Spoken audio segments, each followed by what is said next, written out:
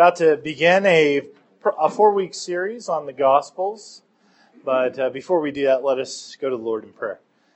Father God, we thank you that yet again you have called us into community today to study from your word, to hear from your word, to hear it proclaimed and preached later on in worship. And we just ask that you bless all that we do here at this place, to fill us with your word so that we might delight in who you are. We ask this in Jesus' name. Amen. So, I always like to mention right off the bat the material I'll be heavily leaning on, and I'll be leaning on a professor of mine, Jonathan Pennington. He actually teaches at Southern Seminary.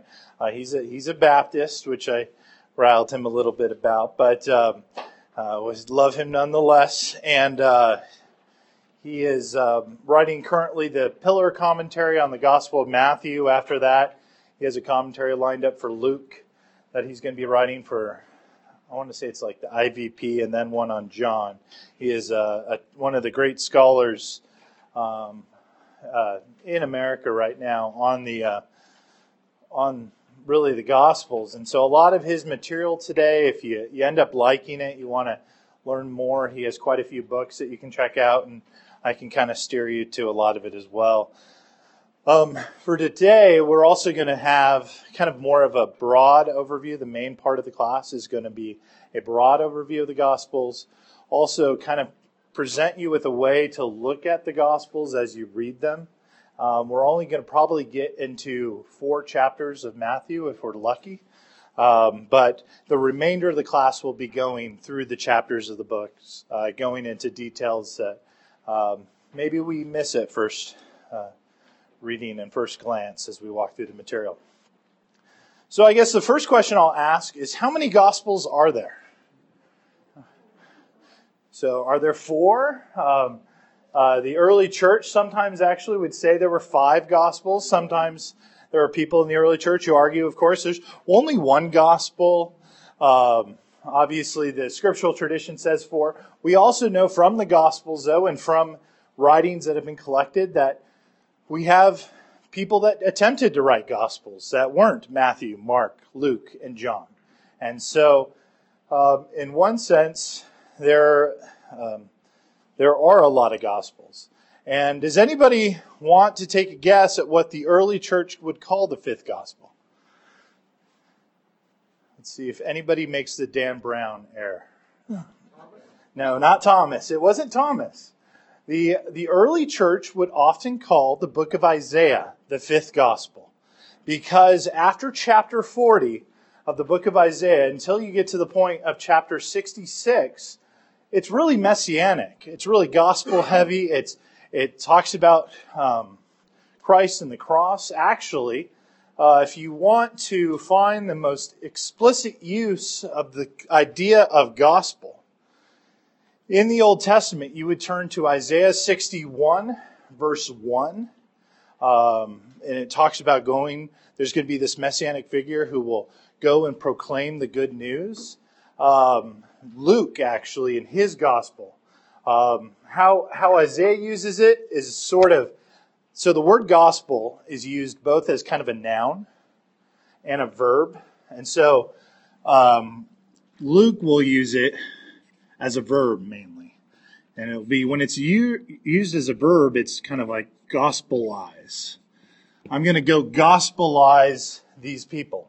The only other 2 times in Scripture where this good news word is used, in the Old Testament that is in the book of Samuel, when a messenger is reporting that there was success on a battlefield. They would come to give the good news. But Isaiah uses it in 61:1 to talk about the spreading of the gospel to come from this messianic prophecy. Luke will usually use it more as a noun, but Matthew will use it more as a noun. It does sometimes. So to gospelize is sort of to provide it widespread, and it's an act of doing so. So if you ever encounter somebody, obviously it was all the rage back around the millennium, to talk about. Maybe there were more Gospels. The early church did sometimes talk about 5 Gospels, but Isaiah was the other one that they talked about. But ultimately, for purposes of this course, we're going to focus on the 4 of the New Testament. And so how should we understand these Gospels? There are really 2 ways to read the Gospels, especially the synoptics. We can read them vertically, or we can kind of read them horizontally.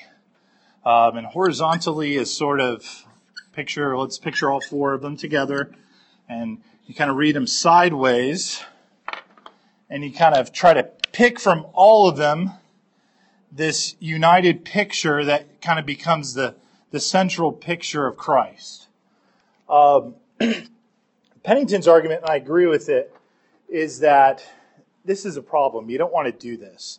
This has been all the rage the last 100 years or so to argue that you should kind of take what all these guys write about Jesus and where they overlap and kind of make this unified storytelling. Pennington's argument is that we should appreciate that these are vertical biographies, that these are Greek biographies, that we can even look at biography as the main type of writing style that the early church was entering into.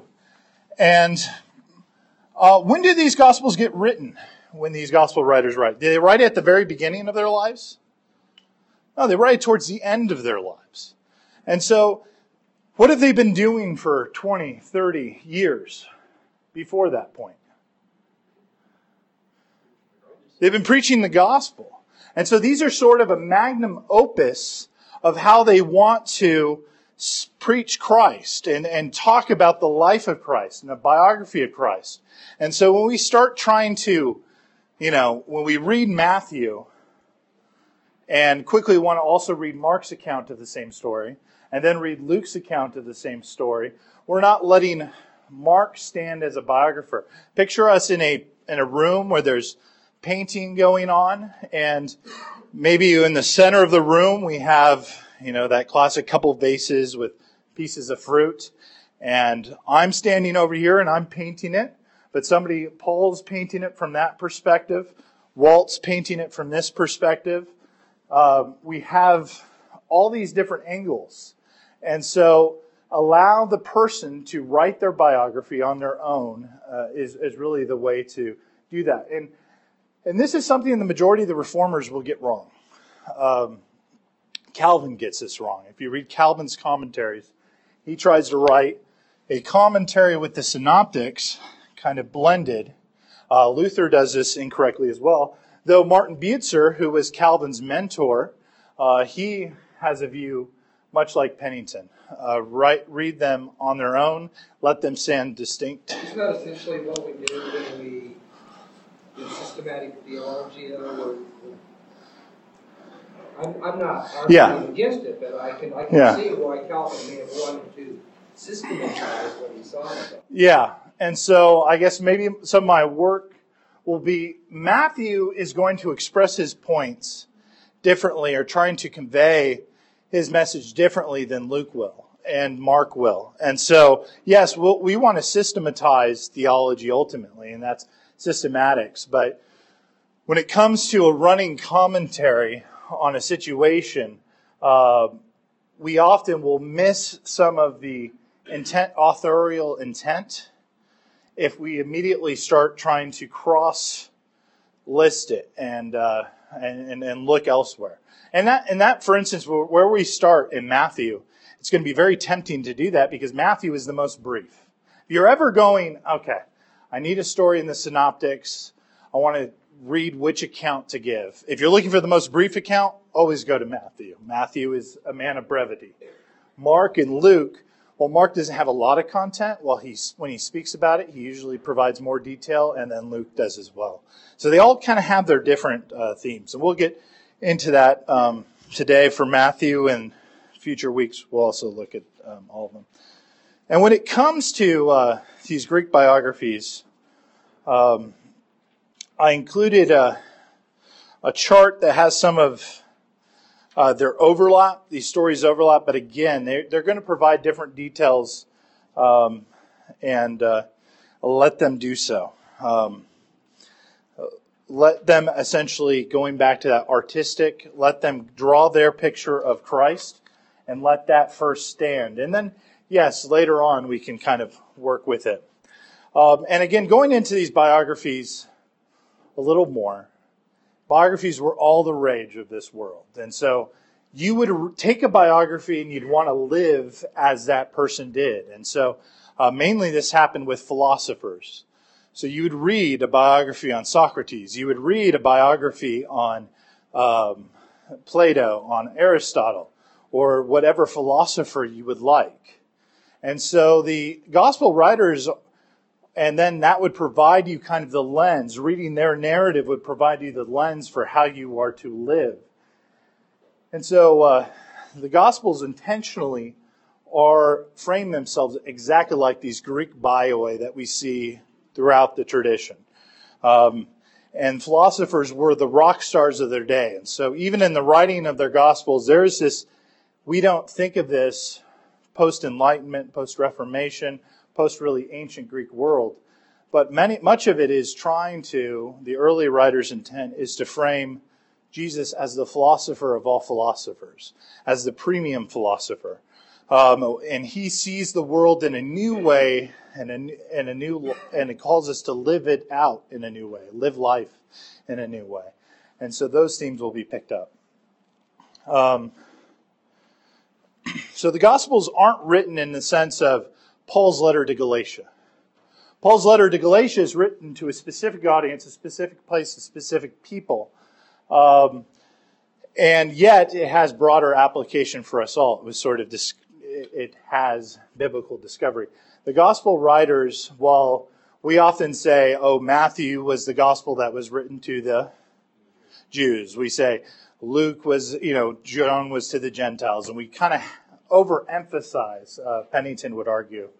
We overemphasize some of that. The Roman world at this time extended from Britain to India. How they write this seems intentional to try to go throughout the Pax Romana, throughout the Roman world, to extend to all audiences. And so don't try to overly read into the idea of Matthew is Jewish, John is for Gentiles, and I'm just as guilty of making those assumptions. While Paul might have written letters, they know intentionally, again, they've been in ministry 20, 30 years. They know they've been in their ministry going throughout the known world. And so when they're compiling these, they are compiling them with a broader audience in mind. The Gospels were written to be widely distributed and for all situations. These 4 biographies will take up the greatest chunk of the New Testament. And in the first century, they are what people most want to read. We as products of the Reformation usually find ourselves in Paul a lot. For them, the Greek biographies were the creme de la creme of Scripture. And the difference also between like a Paul and the Gospels is, in one sense, Paul's theology. So when we read like a Romans, it's in one sense a commentary on what happens in the Gospels. And so Paul is obviously an inscripturated commentary worked out through the Holy Spirit, but it's a commentary, whereas the Gospels themselves are they are kind of the meaty issue. The writings of like a Paul, the epistles of John and Peter, those writings are the side dish to the main event, in one sense, of the early New Testament, which is the gospel. They reflect the truth that is found within the Gospels. So, all right. Now I kind of want to go into this broader cultural depth of the Gospels themselves that I just kind of talked about. And so I need a volunteer. And I promise it won't be that difficult of a challenge, but I do need a volunteer to just summarize a quick story. I'm going to give it to Josh then. Josh, can you summarize for us the story of the prodigal son? son is against his part of the inheritance and leaves his father and goes and wastes it, and then realizes that he's a slave in his father's house, got it better than what he does, and he goes back to his father and welcomes him back. Yeah.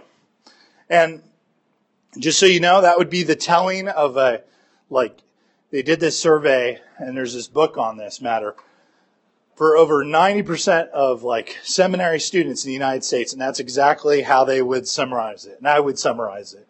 But then they went to Russia, and they went post-Cold War, and they found that the Russians, who were studying Scripture, always focused on the famine.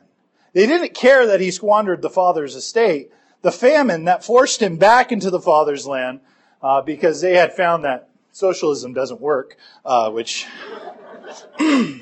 hopefully some generations could also figure that out too.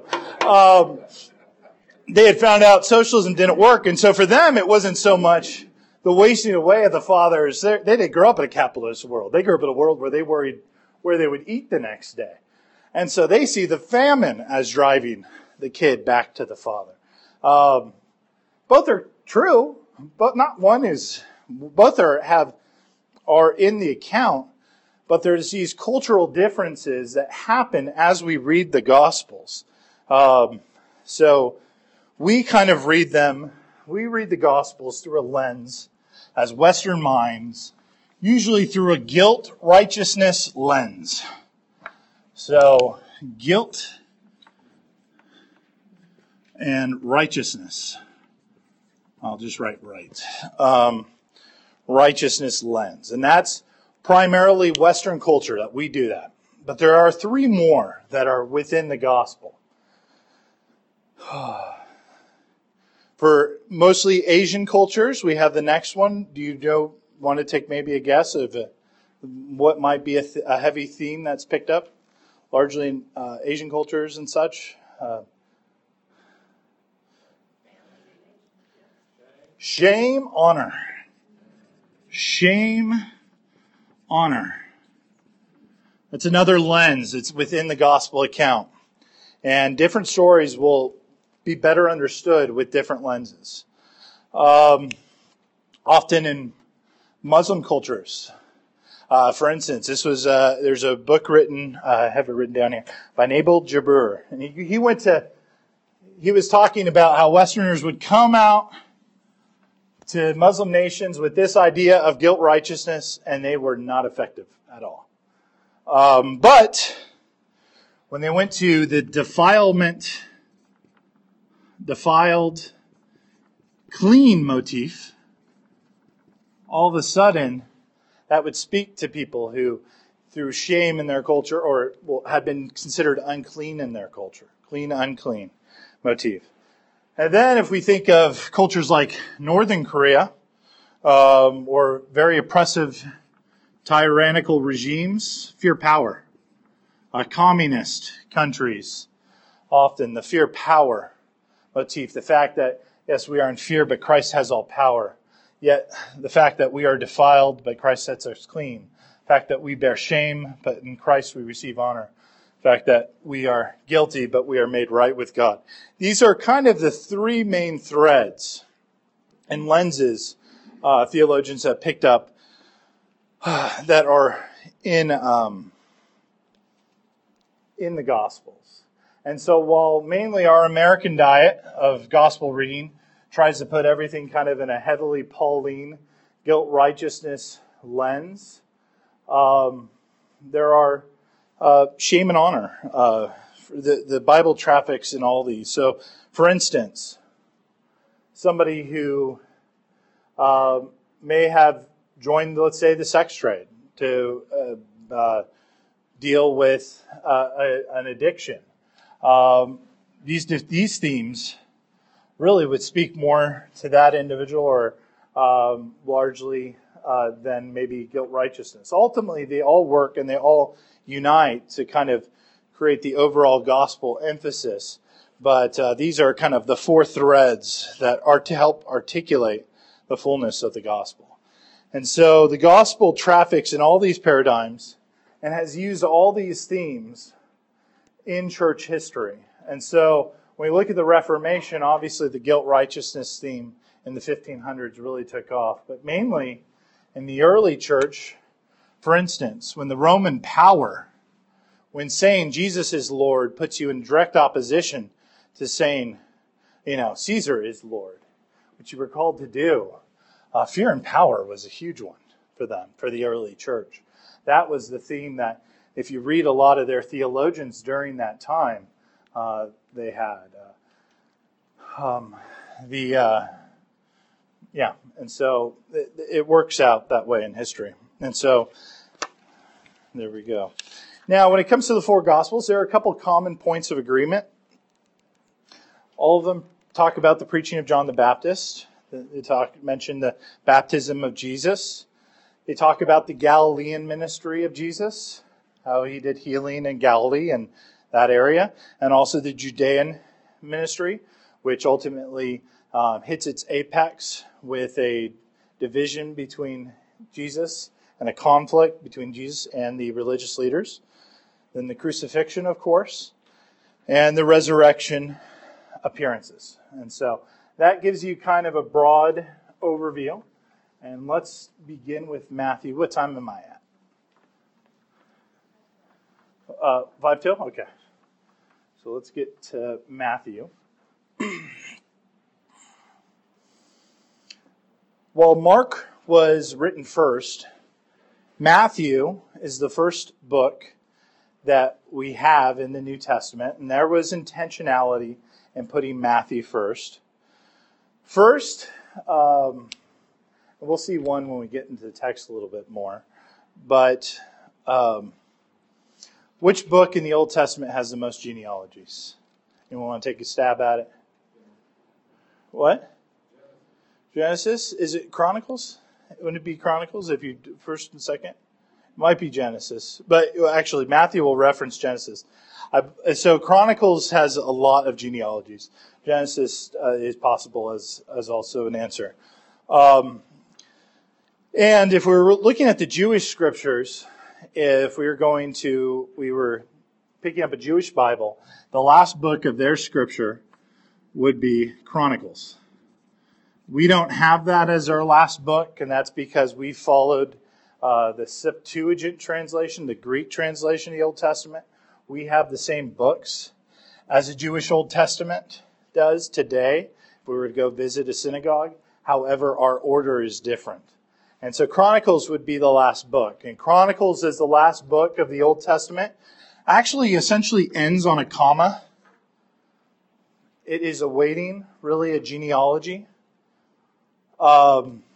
Whereas we think of the scriptures we have, all 66 books, Revelation kind of ends with like an emphatic, I'm done. Don't add to the book. And I don't think John's just talking about the book of Revelation. I think John has a picture of the entire canon. It's over. It's finished. Don't add to it. Paul, of course, in Galatians 1 warns, don't add to this apostolic testimony as well. The Hebrew Scriptures ends on a comma. It's awaiting a genealogy. And so Matthew serves as that genealogy. Also, when it comes to the gospel writers, how many people were first-hand disciples of the gospel writers?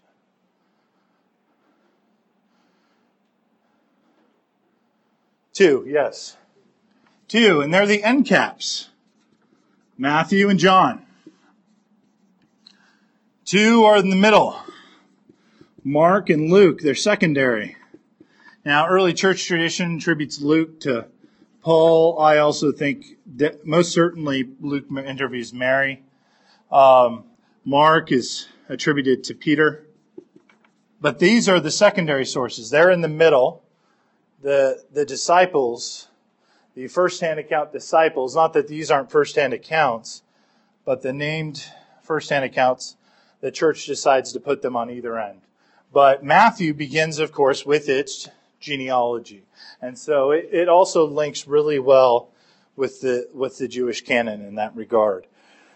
So Matthew, as I said earlier, he's the most brief of all the gospel writers. If we're looking for a part of Scripture to be told with brevity, we want to go to Matthew.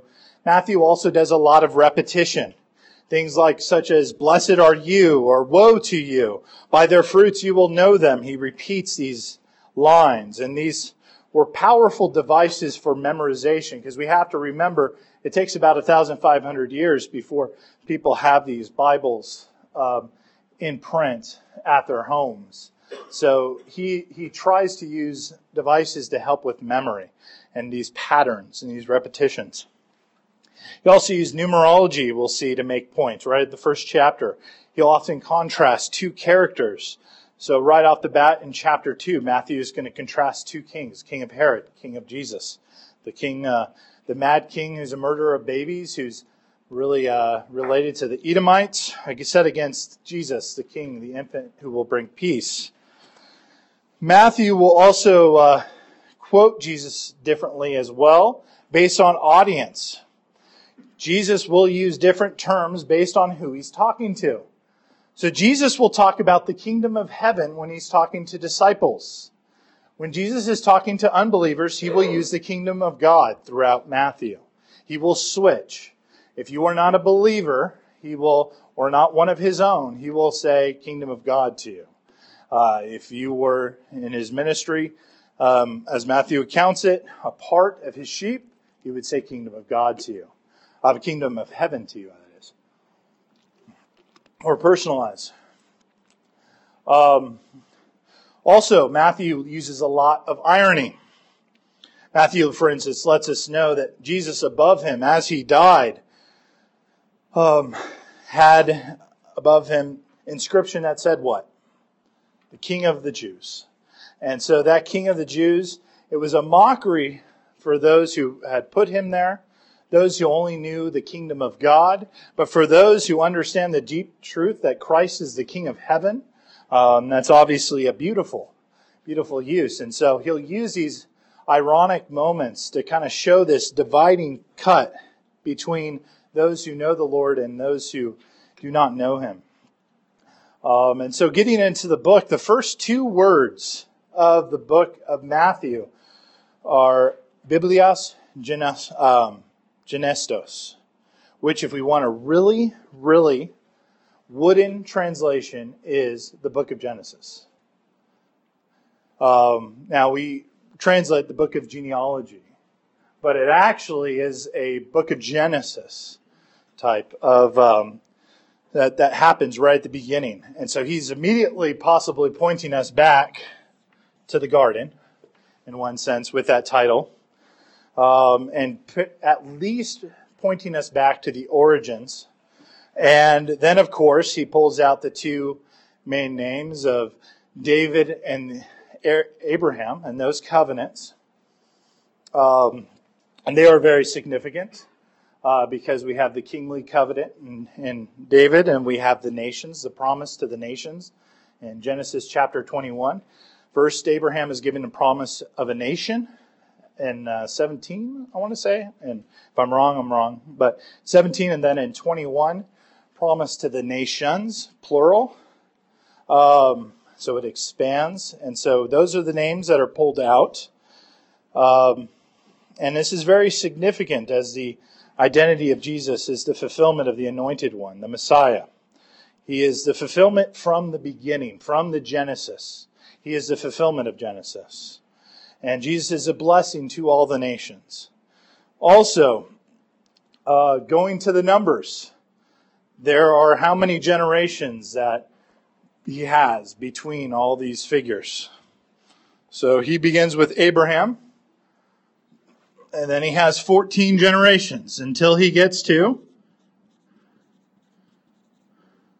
David. Then he has 14 generations until he gets to the Babylonian exile. And then there's 14 generations, correct? One more. And then he gets to what? Jesus. Now we in the modern world, we have these numbers. They're separate from our letters. If you write out David in Hebrew, David adds up, what do you think, to what number?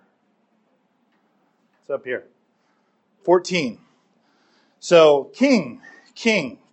Every time this 14 sets, what Matthew is trying to say is Christ is king. Christ is king. Christ is king. The king is coming.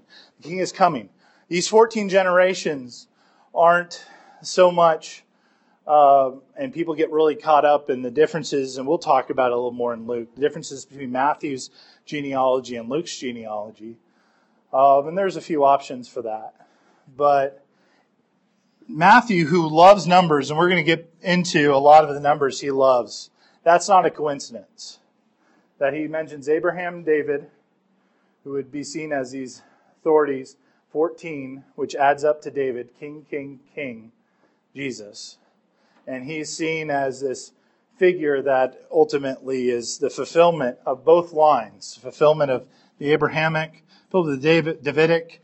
Not that Jesus doesn't fulfill the Noahic and the Mosaic, but the New Testament here really wants to emphasize, and Matthew really wants to emphasize these two fulfillments. And then he is really the one the king that will restore them from the Babylonian exile. Of course, they have returned from the Babylonian exile, but he wants to see Christ as the deliverer for that, of the true Babylonian exile of our hearts. So that happens right up front. And then Matthew, essentially, as he moves on in this book, on this first chapter, obviously in this genealogy, and Pastor preached on it recently, a lot of Gentiles are mentioned, which is great scandal. Some women with scandalous births. Ruth is a Gentile. Rahab is a Gentile. Rahab, of course, probably was possibly a prostitute. And so Bathsheba is indirectly mentioned by the name Uriah.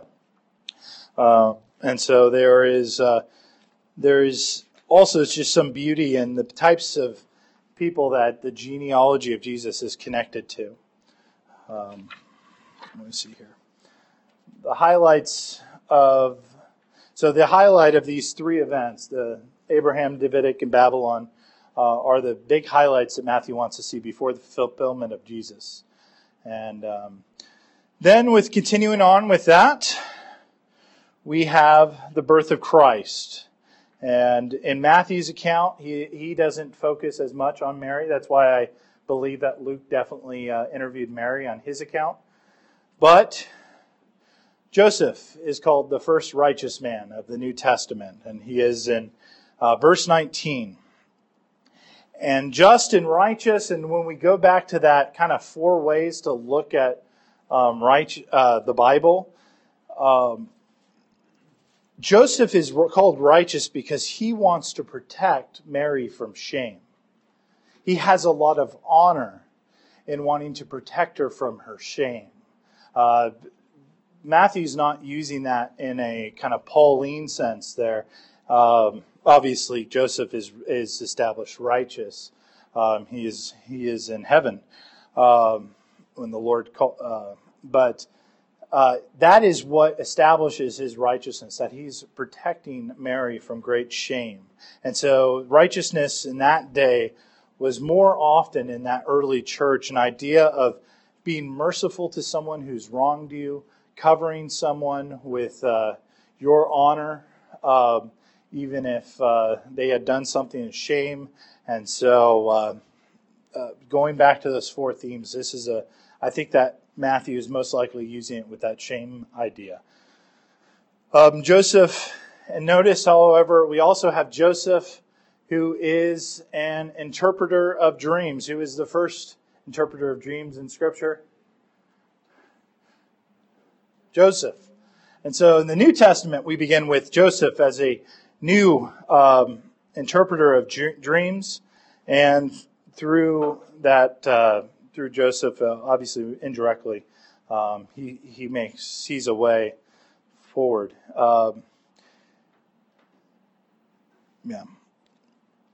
So the primary ethical teaching is a necessity of mercy and forgiveness in these early chapters. Now, the Magi show up, and actually, I forgot to mention, when we get from chapter 118 to 223, we have 5 stories that show the fulfillment of the Old Testament text. So, the Magi show up. We know that they are called from the east. This is linked to a Daniel prophecy. They are probably linked to Daniel by being Babylonian astrologers. And depending on...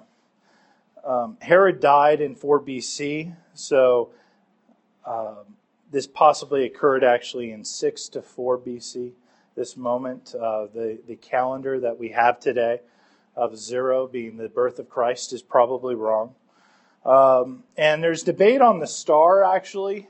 The star actually could be an angelic kind of host that led them in one sense. It doesn't necessarily have to be a star in the sky. The language kind of leaves it open for that it can have that. And so Pennington actually takes the view that it was an angelic host that kind of led them through the desert to Christ. And then these foreign wise men will bow down and worship the king. The people from Jerusalem won't come to worship him. They won't even make the trip.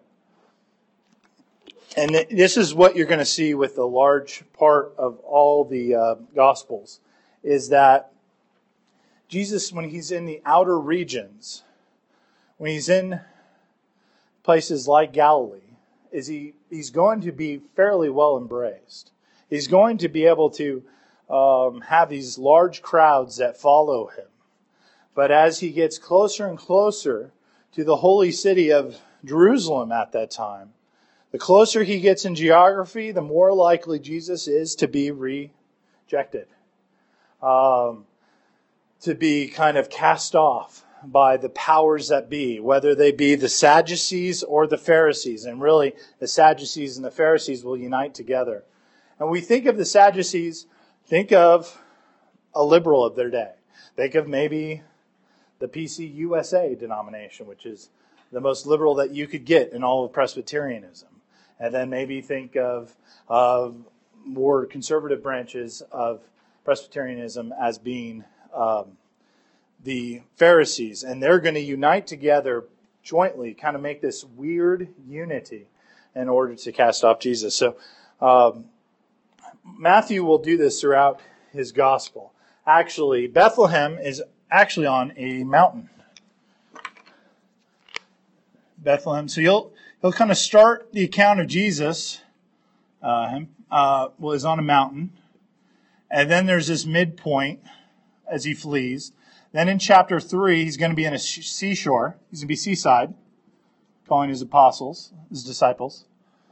Then, chapter 4, he moves away from the seaside. Then, chapter 5, Matthew's going to have him where? It begins what?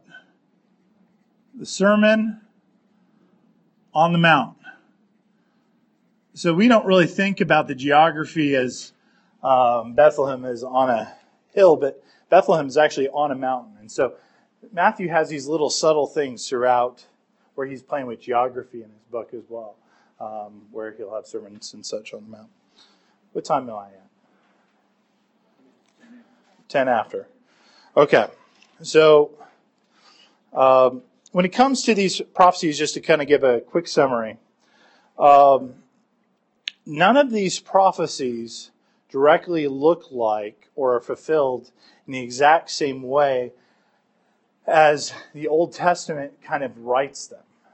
In the sense of this, when we talk about, for instance, Rachel weeping for her children, how was that first fulfilled in Scripture?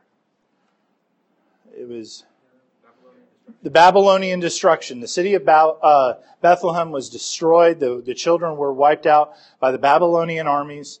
And so Jeremiah uses in that book this line of Rachel is weeping for her children because the city's been slaughtered at that point. And so when Matthew is using fulfillment, don't think of it as sort of a checklist fulfillment, but he's in one sense saying this theme is repeating itself again. This theme, this narrative.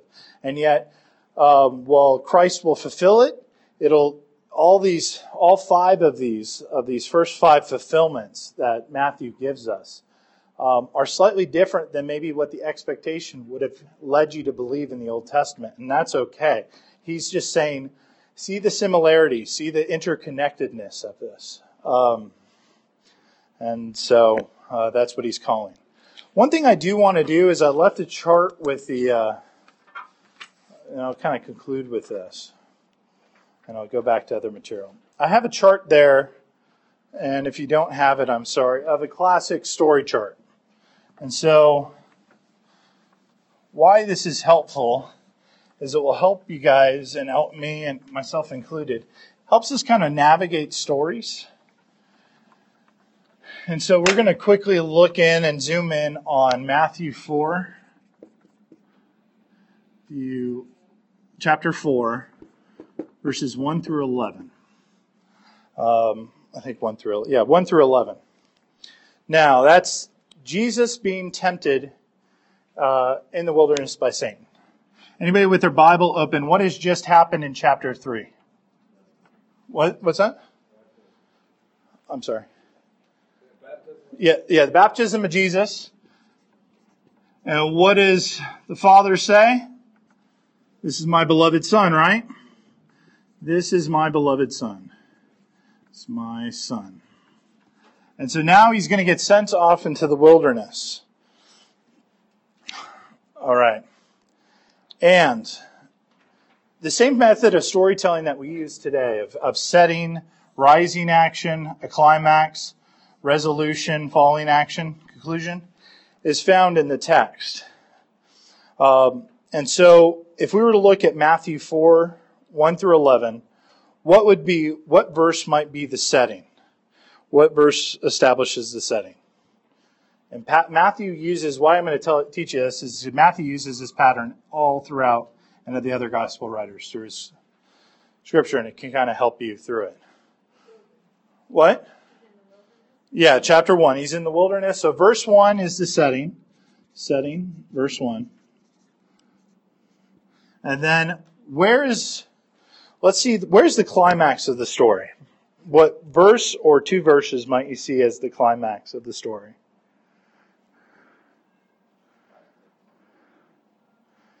So the holy city, or I'll just read it. But I'll go. So the climax of the story, anybody have another? We have somebody thinks 5, 6. Any other submissions? 10 as a submission. Pattern of 3 is always worth looking at. So the third time he's tempted, or what 2 verses? 8 through 9, correct? 8 through 9. So what you'll have then is this story verses 2 through 7 becomes a rising action. Verses 8 through 9, the climax. 10 is the resolution. And then after that, we have the following action, or basically Matthew makes clear the story is ended. And he does this, the devil leaves. So that's conclusion. And Matthew will do all these little micro stories throughout the Bible. And actually, when you start looking at them, you'll see how this section will connect not only to this. So, we began the book with Genesis. Who did John Baptist call a brood of vipers in chapter 2? The Pharisees. And the Sadducees also, I guess it was just the Pharisees. Brood of vipers. Snake imagery. Oh, oops. I don't think I'm spelling brood right. So, in chapter 2, we have snake imagery. This is my son. Then the true serpent comes, a Satan, and he comes to tempt Christ, and he offers Christ at this dramatic point of conflict. He says, I'll give you all the kingdoms. I'm offering you all the kingdoms. And then when Christ shifts out of this story, what is he going to start talking about? The kingdom of heaven. Of heaven. So when he shifts out of this temptation of the wilderness, where he was offered all the world's kingdoms by the serpent, and this new kind of Genesis, and I think definitely through chapter 2, when we have the two kings of the world in one sense. Herod is in one sense a typology of evil versus Jesus, the King of Peace. We have brood of vipers. Then we have the actual serpent offering the king of the world, kingship of the world. And then we have Christ at the conclusion of it all, in these early moments, preach on the kingdom of heaven. And he's going to talk about how this is greater than all of what Satan can offer, all of what these brood of vipers are concerned about. And so this way of kind of looking through stories, and you can kind of see Matthew is telling component stories that he has kind of added into the Scripture, and there are often links between the one previous and the one post. And this is one of those little moments that has happened. So, and we'll go into maybe a few more of these. We'll talk more of these through the study. But that final temptation of offering the kingdoms to Christ is unique. One thing I did skip over, but in the baptism of Jesus, we see in that Matthew's account the what? Dan Jensen taught an awesome class on it, the Trinity. If people sometimes argue that the Trinity is made up, a later construction, and yet Matthew, in that we see the Spirit descending like a dove. Christ is there. This is my beloved Son with whom I'm well pleased. We have the fullness of the Trinity in that moment. And there's no contradiction with the fact that the Shema Israel for the Jew, Hear, O Israel, the Lord your God is one. It's still the focal teaching of the Old Testament. That was what you would say as a Jew before you died. The idea would be to say, the Lord our God is one. And yet we see the Trinity here also in Matthew. So I know a lot of material, and it'll be more of just going through the text in general the following 3 weeks. But thank you for being here today. Any questions? Any comments? Thoughts? If you give me the Old Testament, give me the Gospel, and I would never get it. I would never get it. It's only through the reading of Paul that I understand. Yeah, no, and I'm the same way. Romans was the book the Lord used for me. But my point in that is, in one sense, Paul is commentary on the events of the Gospels. And so sometimes we flipped it in the Reformed community where it's sort of like study Paul, but we forget to appreciate the beauty of the Gospels, which Paul is working out the theology through the power of the Spirit of the implications of this Christ coming event, of this new Genesis that has occurred. This new Genesis moment where we have this new King, the King of Peace has finally come to free us from the powers of the world, whether they be Herod, whether they be Satan himself, whether they be authorities like the brood of vipers, the Pharisees. This new King of Peace is cut into history. And so Paul's writing, categorically, it's more of the complement to the main dish of the Gospels. Yeah, he explains it. Now obviously, I'm not questioning the Holy Spirit giving us Paul's 14 books. Pastor would say 13 because we disagree on the book of Hebrews. So, yeah, but he's gone now. So, yeah. Any other questions, comments? Okay. So I know a lot of kind of material, scattered material. I've had a busy month, but I promise we'll stick mainly to the text next time and just kind of march through.